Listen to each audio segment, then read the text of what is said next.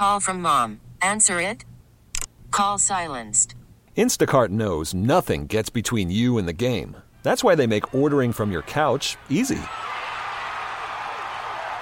Stock up today and get all your groceries for the week delivered in as fast as 30 minutes without missing a minute of the game. You have 47 new voicemails. Download the app to get free delivery on your first 3 orders while supplies last. Minimum $10 per order. Additional terms apply.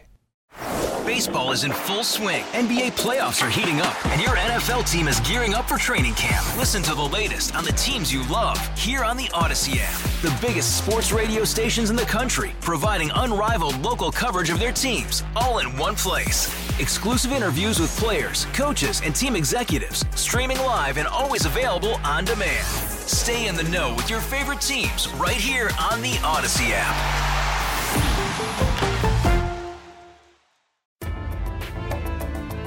It is Hardline here on News Radio 930 WBEN. Our first guest today is Erie County Comptroller candidate Lynn Dixon. Lynn, good morning. Good Sunday morning to you, Joe. Now, Lynn, before we get into the comptroller's race, obviously a lot still going on with COVID-19. I want to know your thoughts on how the county's been handling COVID-19, not so much last year, but over the last few months. Well, I do believe COVID-19 is something that's going to stay with us. So, in whatever form. So we have to find a way to sort of coexist. And so that we can't continue to shut down everything and then reopen everything and shut down everything and reopen everything. So, so we have to establish a way that we can continue to operate. Businesses can function, schools can remain open, lives can go on, but we still keep people as safe as possible. With respect to how the county has managed COVID-19, my biggest concern would be the money that was spent on overtime. I think that when you look at every other county and New York City and every other county in New York State, nobody is spending this COVID relief money, the federal relief dollars, on overtime. And there are some in the county workforce that have made significant, 6 digits, close to $200,000 in overtime alone. And I understand initially that it was something that, you had to put a system in place and you had to get the county prepared for what may come. And there were a lot of unknowns.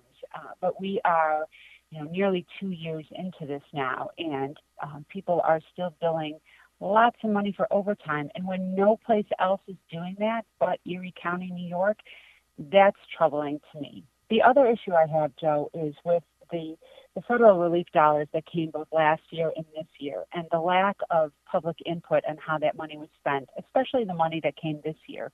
Half of it has already been allocated to the county, and it was decided how it would be spent pretty quickly. And there were a lot of communities that were essentially left out of how that money would be spent. And I know that there were some in the legislature in the minority that had put forth a plan to have public input so that we could hear from various not-for-profits, organizations in towns, municipalities that saw a real need for funding in different places and allow them the opportunity to share their thoughts. And that resolution that was put forth by someone in the legislature was rejected and not allowed to move forward. And that's unfortunate because I think that when you have this kind of game-changing type of federal funds coming into Erie County, you don't want to just kind of, spend it away without a real significant plan that could be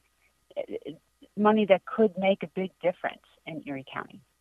And speaking of money, part of the job of the comptroller, the checks and balances of Erie County, looking at overspending, and I think it's been, as you said, more magnified during COVID-19. But I think that is a top concern of a lot of voters, not only in the county, but statewide. But here in Erie County, just the overspending. Do you feel on day one that is something you can really start to cut away at? I think transparency and independence for the office of comptroller is so important. You have to have independence. You cannot be afraid to shine a light where there needs to be light, where there needs to be light. You cannot be afraid to sort of call people out when necessary. That doesn't mean it has to be a political office.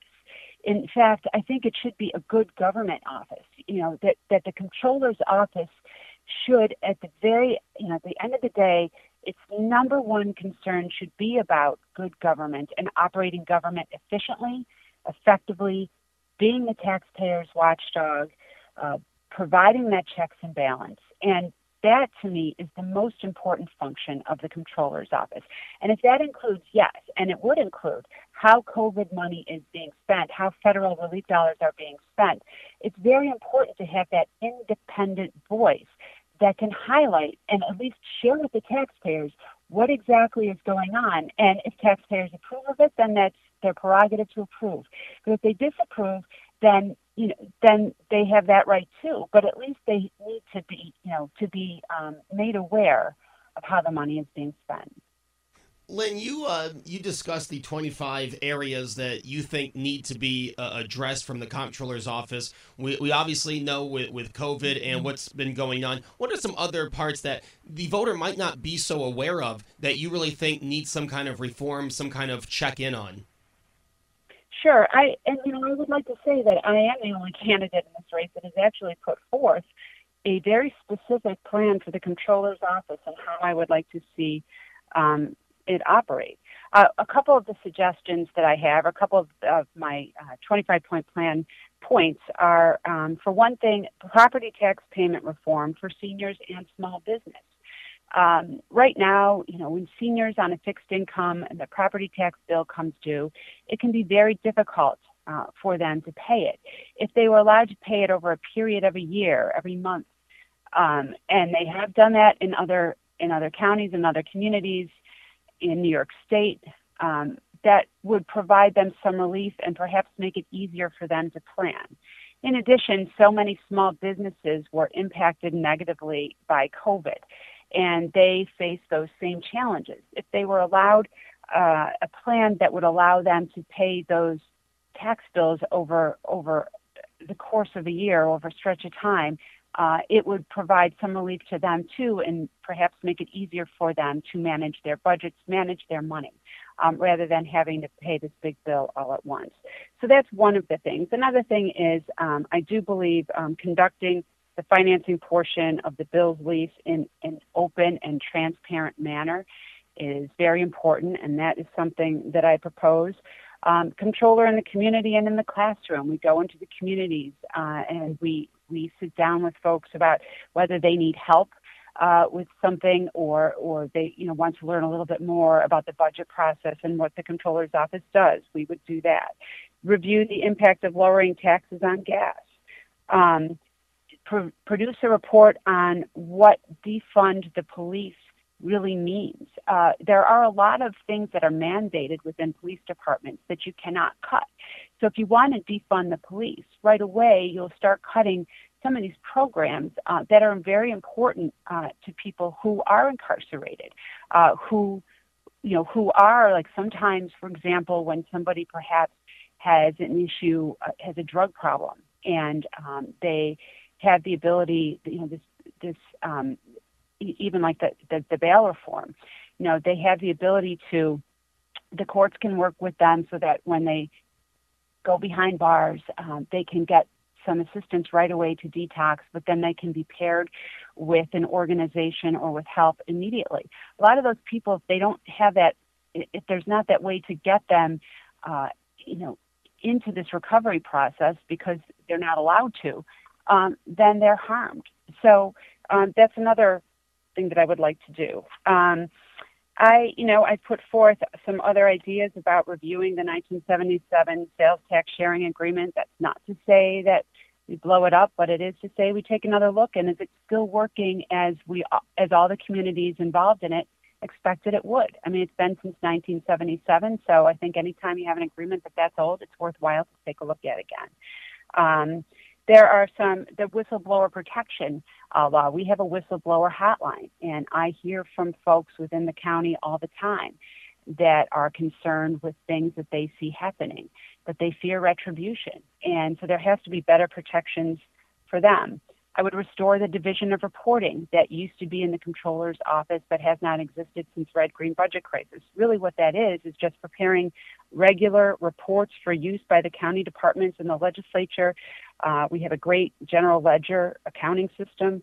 We can provide great reports on sales tax collection and spending. We can on the department spending, on risk retention, bond ratings, overtime. So I think those are just some of the things. And another plan within my 25-point plan, the certificate of residency. As you may know, if somebody chooses to go to a community college outside of Erie County, the county has to pay for that student. It has to pay that county for their student going outside of Erie County for school. And we see a lot of that, and the increase in the cost that we have to spend has increased about $1 million or so over the course of the last few years. What are we doing right? What are we doing wrong? We talk to those students. We capture them when they're coming in to get their certificate of residency and find out what is not attracting them to community college here. And that might be a great blueprint to help ECC in terms of doing a better job recruiting students and keeping students in Erie County. That last one, that's the first I've heard of that. So if you go to a community college that's not in Erie County, that is on the county to provide funding to another county? Yes, and that has gone up. The cost of that has gone up significantly over the course of the last few years. And so taxpayers are on the hook twice.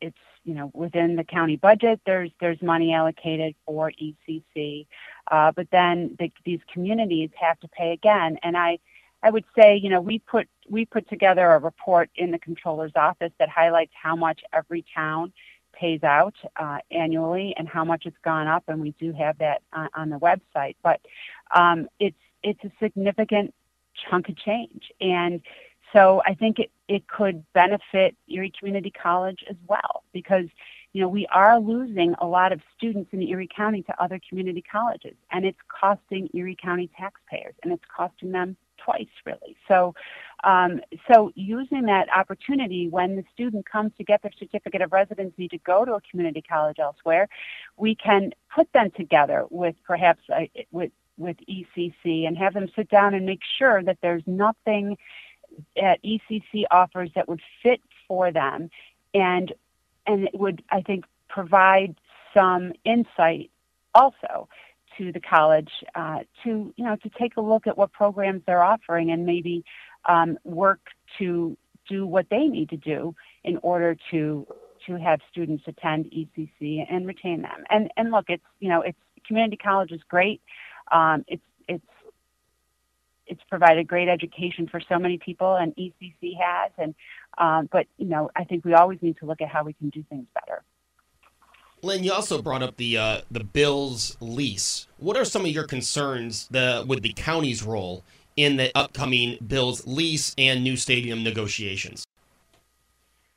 Well, I'm a Bills fan. I love the Buffalo Bills. I'm excited when they do well. I think Western New York is so invested in so many ways in the success of the Buffalo Bills, and certainly it looks like we are going to have a great team again this year. At least I hope so. But it's the prospect of a new stadium it's an awful lot of money for a community our size. And if it's going to be publicly funded in part or in full, although I do believe the Pegulas will be putting up some money, then it's your money that's being spent in these negotiations. So I think it's only fair than rather doing everything in private. And I understand you cannot negotiate in public with everything, but I think when you're talking about taxpayer dollars, your money that's being spent perhaps on a new lease, the building of a new stadium, that it is certainly the right of taxpayers to know how those negotiations are going. So I think there needs to be some transparency with respect to lease negotiations so that taxpayers better understand. And I will say this, back when the last negotiations were going on for the Bills lease, at that time, the county executive had put together a panel that was going to start, and they said, we're going to start meeting now, and we're going to meet regularly to look at what we can do to be prepared for the next time a Bills lease comes around. Well, when that group was impaneled in, 2013 or 2014, I forget, they met once, a total of one time. So this panel that was put together with the idea of preparing for what we are facing right now, and they only met one time, that didn't serve taxpayers well. We need to constantly, we know this is coming up every few years.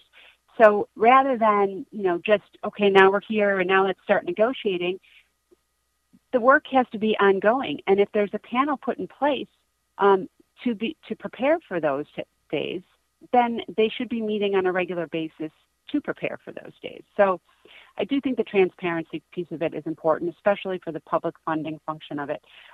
It is your money, and you deserve to know how those negotiations are going and how your money is how they're planning to spend it.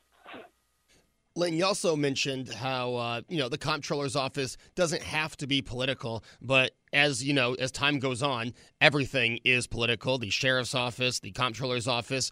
Do you see any issues with dealing with the county executive, with dealing with whoever may be the next sheriff when trying to do your job as comptroller? Look, I spent 10 years in the county legislature, and I was able to accomplish things, in a bipartisan fashion. I don't, if people are willing to set aside their politics for the sake of the people, then we'll be fine. If people want to inject politics over people, then there's a problem. But, party and politics should never rule over people and policy. People and policy should be the priorities for anybody in public service. And I would hope that whoever is sheriff, and I would hope that this county executive and whoever might be county executive next would be willing to work with me as controller for the better, Erie County, to identify efficiencies, to identify ways we can be more effective, to identify ways of cost saving where possible, and to provide the transparency that is due Erie County taxpayers. So I would hope that the legislature, that the administration, and that the sheriff, whoever they may be, would be willing to work with me. I've always been willing to work with those who are willing to work with me. Lynn, before we go, you are running against Kevin Hardwick, current Erie County legislature. What are your thoughts on your opponent? Well, I served with Kevin for 10 years in the county legislature, and I would say this. I've been able to work with him, but I also think that motivation and independence are important things to discuss about why I'm running for controller. I am not a political opportunist. I've always been an independent. I have never changed my party. When I was in the legislature, I said from the very beginning that I wouldn't serve more than 10 years. And when my 10th year came up, I didn't run again. I was always in favor of term limits. I know that my opponent said he favored term limits, but then wanted to grandfather himself in.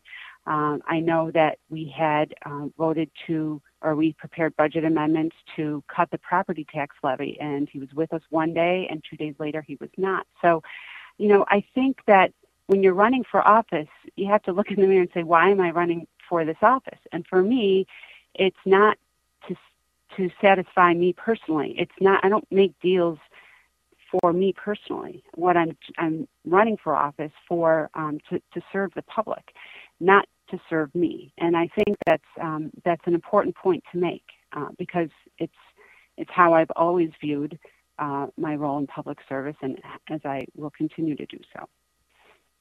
And Lynn, I do have one more question, not related to the race, but Kathy Hochul, local Western New Yorker, now the governor of New York State. What are your thoughts on Kathy Hochul's first few weeks as governor? Well, I think that it was no secret that Andrew Cuomo was a vindictive guy, and he was a vindictive governor, and he could be a bully. So I think that set a terrible precedent and tone in the governor's office that many people, operated in fear of retribution, and that should never be how government functions. So, having a Western New Yorker as governor is not a bad thing. It's nice when you can draw attention to Buffalo and Erie County and Western New York. Time will tell, and hopefully she will not forget her roots, and she will remember where she came from and her beginnings and the people here. And what we expect in Western New York is not necessarily always what New York City expects. And so there is a great balancing act there. And I think sometimes in the past, Western New Yorkers felt that they were left out of the equation. And I hope that with having somebody from here as governor, that she won't forget Western New York as part of the equation. That was Lynn Dixon. She is running against Democrat Kevin Hardwick for Erie County Comptroller. You will hear Dr. Kevin Hardwick next week on Hardline. Coming up next, we talk with Dr. Tom Russo from the Jacobs School of Medicine here on Hardline on News Radio 930 WBEN. Worried about letting someone else pick out the perfect avocado for your perfect impress them on the third date guacamole? Well, good thing Instacart shoppers are as picky as you are. They find ripe avocados like it's their guac on the line. They are milk expiration date detectives. They bag eggs like the 12 precious pieces of cargo they are. So let Instacart shoppers overthink your groceries so that you can overthink what you'll wear on that third date. Download the Instacart app to get free delivery on your first 3 orders while supplies last. Minimum $10 per order. Additional terms apply. Selling a little or a lot? Shopify helps you do your thing, however you cha-ching. Shopify is the global commerce platform that helps you sell at every stage of your business. From the launch your online shop stage, to the first real-life store stage, all the way to the did we just hit 1 million orders stage. Shopify is here to help you grow. Whether you're selling scented soap or offering outdoor outfits, Shopify helps you sell everywhere. From their all-in-one e-commerce platform to their in-person POS system, wherever and whatever you're selling, Shopify's got you covered. Shopify helps you turn browsers into buyers with the internet's best converting checkout. 15% better on average compared to other leading commerce platforms. And sell more with less effort thanks to Shopify Magic, your AI-powered all-star. Shopify powers 10% of all e-commerce in the U.S. And Shopify is the global force behind Allbirds, Rothy's, and Brooklinen, and millions of other entrepreneurs of every size across 175 countries. Plus, Shopify's award-winning 24/7 help is there to support your success every step of the way. Because businesses that grow, grow with Shopify. Sign up for a $1 per month trial period at shopify.com/Odyssey Podcast, all lowercase. Go to shopify.com/Odyssey Podcast now to grow your business, no matter what stage you're in. Shopify.com/Odyssey Podcast. All-star closer Kenley Jansen, we have a question. What's the best podcast of all time? Baseball isn't boring, baby. I'm Rob Bradford, and every single day I'm sitting down with the biggest names to show you this great game is the greatest game. It's my podcast. It's my passion. It's a cause I started more than 2 years ago and is now the most prolific national daily baseball pod there is. Another fact, so jump aboard the BIB Express. Follow and listen to Baseball Isn't Boring, presented by Wasabi Hot Cloud Storage on the free Odyssey app or wherever you get your podcasts. Welcome back to Hardline here on News Radio 930 WBEN. Joe Beamer with you. And last segment, we talked with Lynn Dixon. Her challenger, Kevin Hardwick, will be joining us next week. So you won't want to miss that as we continue to break down the elections. But on Thursday, we heard President Joe Biden lay out his 6-point plan at combating COVID-19. And to discuss that and other things going on is Dr. Tom Russo, Chief of Infectious Disease at the Jacobs School of Medicine. Dr. Russo, good morning. Good morning, Joe. Now, Dr. Russo, we heard the president on Thursday talk about this plan to get employers to either have their employees vaccinated or get tested once a week. What are your thoughts on that? Obviously not politically, but as a doctor in this push to get those unvaccinated individuals vaccinated. Well, Joe, as you know, I'm a fan of vaccination. And, if the world was vaccinated right now, this pandemic would be over. And though we've made some significant gains in vaccination rates as of late, there's still a significant minority that is yet to be vaccinated.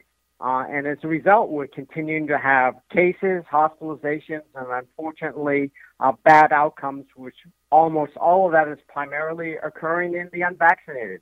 So getting those individuals vaccinated will be not only critical for their own personal health and save lives, but it'll also be important for the community, driving cases down so we could really get back to normal, which we'd all like to do. Dr. Russo, this is a point that I've continuously made, and it's the messaging out of it. Doesn't matter the administration, this one, the previous one, the county government. Joe Biden said that the unvaccinated are getting in the way of the vaccinated. And I thought saying that in a push to get people vaccinated was interesting.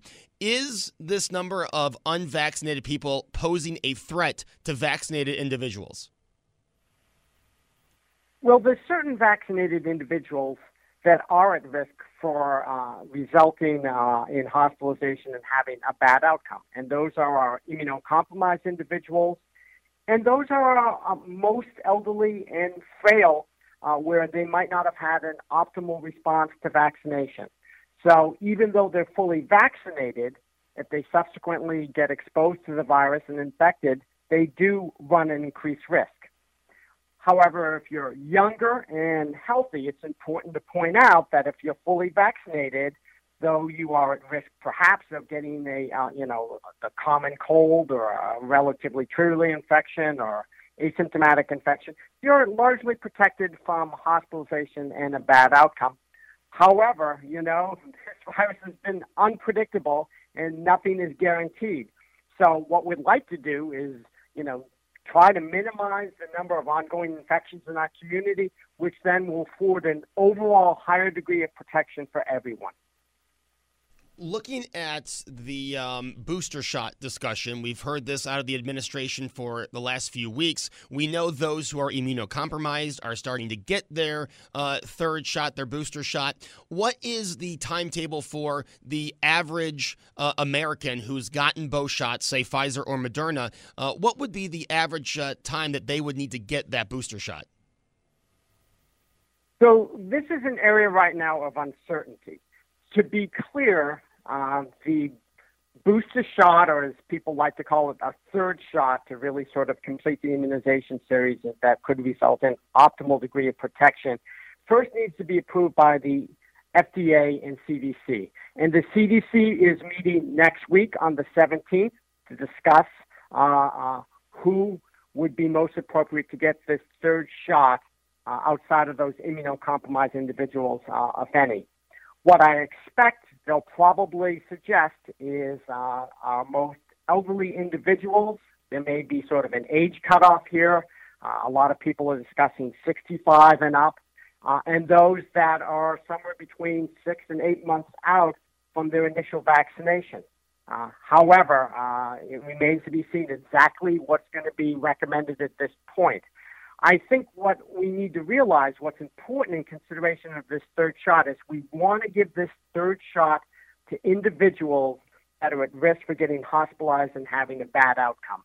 And though we're still sort of learning exactly which group that is, at this time, the fully vaccinated individuals that end up in hospital and may die despite being fully vaccinated are the immunocompromised, which the third shot has already been approved for, and our most elderly, particularly those are frail with underlying diseases, and then some number of other individuals that are younger perhaps, but have also a significant number of additional diseases, including obesity, underlying heart and lung disease, etc. So, exactly which group to identify without making it too complicated, is going to be a little tricky, but that is the task that's at hand for the CDC advisory group, and we look forward to see what they come up with next week. For the average healthy person listening to this show right now that might be planning to go to a party this afternoon, who is completely vaccinated, should they feel safe going out this afternoon? They should feel relatively safe.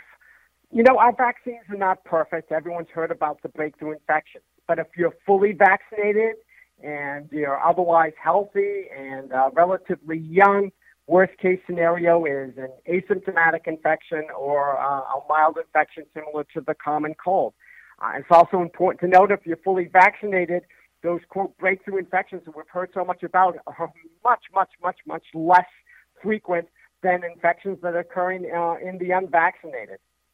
So at this point, if you're fully vaccinated, though our vaccines aren't perfect, and you're young and healthy, you should feeling like you're in pretty good shape at this point. Talking about breakthrough cases, we hear this term breakthrough case. When you see someone who's been tested, who's vaccinated, who's positive but asymptomatic or positive and has a mild case, is that really a breakthrough case or is that the vaccine working? Well, it's sort of both, Joe. It's semantics, right? It is definitely the vaccine working, right? It's converted potentially lethal disease to the common cold. And that's really what we're asking for in our vaccines. I think this expectation that if you're vaccinated and you're absolutely 100% protected from ever acquiring the virus in asymptomatic form or a mild form is totally unrealistic. Our vaccines were designed really to keep us out of hospital and prevent bad outcomes. And that's really what they've been doing to date. And so I perceive or I look at our vaccines as being a tremendous success story. And really the best vaccines out there are RNA vaccines. They perform extraordinarily well. They're extraordinarily safe. And so I'm really quite pleased how we're doing. We just need to get more shots in arms here and really close the deal on that segment of the population that's yet to get vaccinated. Dr. Russo, tons of mixed messaging, tons of misinformation. When we're talking about vaccinated individuals, there's still that question of how do they spread COVID-19? Do they spread COVID-19? Where today do we know about vaccinated individuals and spreading the virus? So we're still learning about this virus, and each variant that evolves then forces us to sort of relearn what we learned about an earlier variant. So now the Delta variant is what dominates this country, accounts for 99% plus of infections. If you're fully vaccinated and you're symptomatic and infected, you should assume that you could potentially spread the virus to others. So you should get tested, you should quarantine while awaiting the test, and if positive, you should isolate.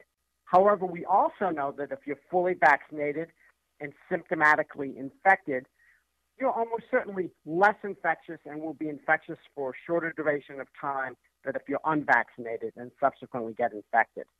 What's an area of uncertainty at this point is if you're fully vaccinated and you get an asymptomatic infection, have no symptoms at all with the Delta variant, then what is the likelihood that you could spread that virus? It's certainly less than if you're asymptomatically infected and unvaccinated, but how close that number is to zero or if it's a significant number really remains an area of uncertainty at this point. Now, Dr. Russo, I'm asking this next question as obviously someone who is not a medical professional, but, we hear COVID's going to be around for a while, COVID this, COVID that, kind of like the flu. You get a flu shot every year. Will COVID become the same as the flu when it comes to getting a vaccine? And will it still be the vaccine we are getting now, or will a different type of vaccine, maybe more similar to a flu shot, be developed to combat other variants of COVID? Yes, it's a great question, Joanna. We really don't know the answer to that. I think we're going to learn about the benefits of this third shot in various groups over the next several months. Whether then additional shots will be needed on an annual basis, a semi-annual basis, every 5 years really remains unclear at this point, and obviously this is something that we're looking very closely at. And remember, our goal with these vaccines is not to prevent all infections, but to prevent severe infections that result in hospitalizations and bad outcomes. Now, whether the vaccines will be changed in terms of the code or the formulation that's presently being used as new variants evolve, again, is somewhat unpredictable. But it would not surprise me in the future if we feel we need additional shots that the nature of the vaccine or the code in those vaccines will be appropriately modified, directed at what's sort of circulating through the community and the world at that point, sort of like what we do for our flu vaccines every year so that we can get optimal protection. You know, we know that children ages 12 and up are approved for the vaccine, and there are pushes to get our children vaccinated. For those under the age of 12, and we're still not seeing the vaccine approved, when do you expect that approval to come, and should parents be concerned with the time it's taking to get that approval? Well, I anticipate that we'll probably have the data, subsequent evaluation of that data and approval sometime very late in this year or early in 2020. Obviously, we would like to have a vaccine that we know is safe and efficacious in children under 12, but I think parents should be reassured, even though it's taking perhaps longer than many parents would like. The reason this is the case is because appropriately powered studies are ongoing right now to ensure that the vaccine is safe, to ensure that we're using the correct dose for children, younger children, less than 12. We need to exactly figure out what dose is most appropriate. And so they should be reassured that the ongoing studies will be rigorous and make sure the vaccine is safe, effective, and the right dose is being used for the right age of the child. And it's going to just take more time than it took for the studies with the adults. But I'm fully confident that when those studies are finished and evaluated, that we will have a safe and efficacious vaccine. It's as critical we don't rush the process to make sure we do it correctly. Kids returned to school last week, Dr. Russo, and what do you think of the precautions in place right now at local schools, and what do you see as that off-ramp to getting kids back to normal without masks? Is the eventuality that once vaccines are approved, masks will start coming off at schools? Yeah, I think we're going to be living with masks for the rest of this year.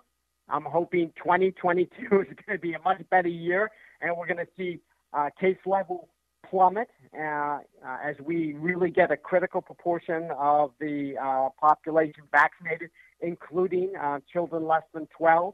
And so when that occurs, and we're not going to be able to eradicate this virus, but I anticipate it's going to circulate hopefully at very sort of low endemic levels and become seasonal, somewhat similar to influenza. That we will be able to at least get rid of these mask mandates. And so I don't anticipate we'll be living with masks forever, but right now they're obviously a critical tool, particularly since many of our school-age children are not eligible for being vaccinated. And those that are, we've only got about 50% of children between the ages of 12 and 18 vaccinated as well. And so these mitigation measures are critical until we get through this Delta wave and get these number of cases under control. We see masks in schools, but throughout the county, throughout the state, mask mandates nowhere else unless you're in New York City. Do you see in the coming months, fall, November, once we get to winter, the necessity for some of those mask mandates to come back in other places? Well, it's going to be interesting to see how this plays out, Joe. In some parts of the country, they do not stop at masks, go straight to verification that you've been vaccinated before you can enter a bar. For example, Massachusetts is doing that starting in October. And so, venues that are indoors when people are not wearing masks, and if there's unvaccinated individuals in there, that's obviously going to be a situation that poses risks. And so eating and drinking venues, you cannot wear masks, and vaccination is the solution for that. So I anticipate until we really get on the other side of this pandemic, and all pandemics will end, and so will this one.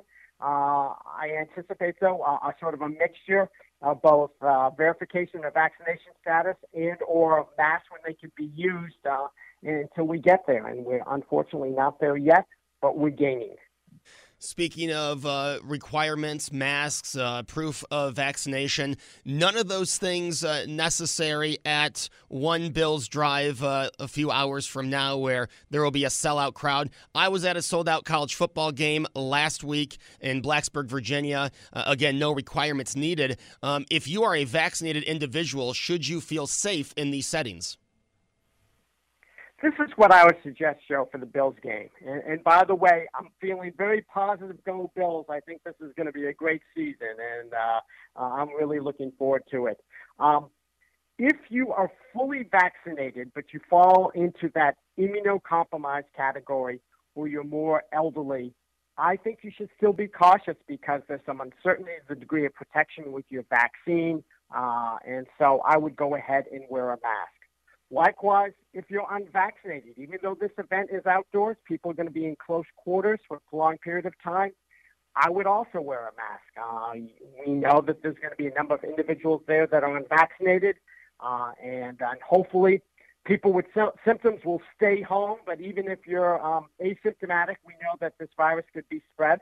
And, you know, if you're unvaccinated and get infected, all bets are off with this Delta variant. And so even though there's no mandatory masks, and if you're unvaccinated, you can still attend the event, I think those groups should be cautious and protect themselves, and likewise, they will be protecting others. You know, one more thing. This might not be a big deal, but it's just something I was thinking. And since I have you on the phone, I'd like to ask, you know, we hear about testing, and even if you're vaccinated and you're going to an event where there might be those in the high-risk category, immunocompromised, or even unvaccinated, you get a test to make sure that you don't put anyone else in danger. What do you think of these at-home COVID tests that we are seeing on store shelves now? Yeah, it depends on the devil's in the details with these tests, Joe. And just to simply break it down, our most sensitive tests are PCR tests. Many of these home tests are not PCR tests. They're these rapid tests. And so obviously, rapid tests, if they're positive, is meaningful. But if they're negative, it doesn't exclude the possibility you're infected. They're just less sensitive if it's a non-PCR-based test. And further, it all depends on the timing. And so if a venue says, yeah, you have to have a negative test, say within, 2 or 3 days, you could test negative, 2 days before kickoff. But when you're sitting, in the stands and kickoff time, suddenly you might be positive at that point. And we know an individual is most infectious sort of 2 days before they develop symptoms and for 3 days after they develop symptoms. And so, the problem with the tests are they're imperfect. You could have a negative test and be infectious the next day. And so that's why vaccination ultimately is our ticket out of this mess and out of this pandemic, because that's going to obviously maximize the chances of individuals both not being infected and minimizing the ability to transmit infection. Dr. Russo, a year ago, I didn't think we'd still be talking about COVID, but I am happy that we have the pleasure to still talk to you and give us the updates. Thank you so much for joining me this morning. Yeah, always great to chat with you, Joe.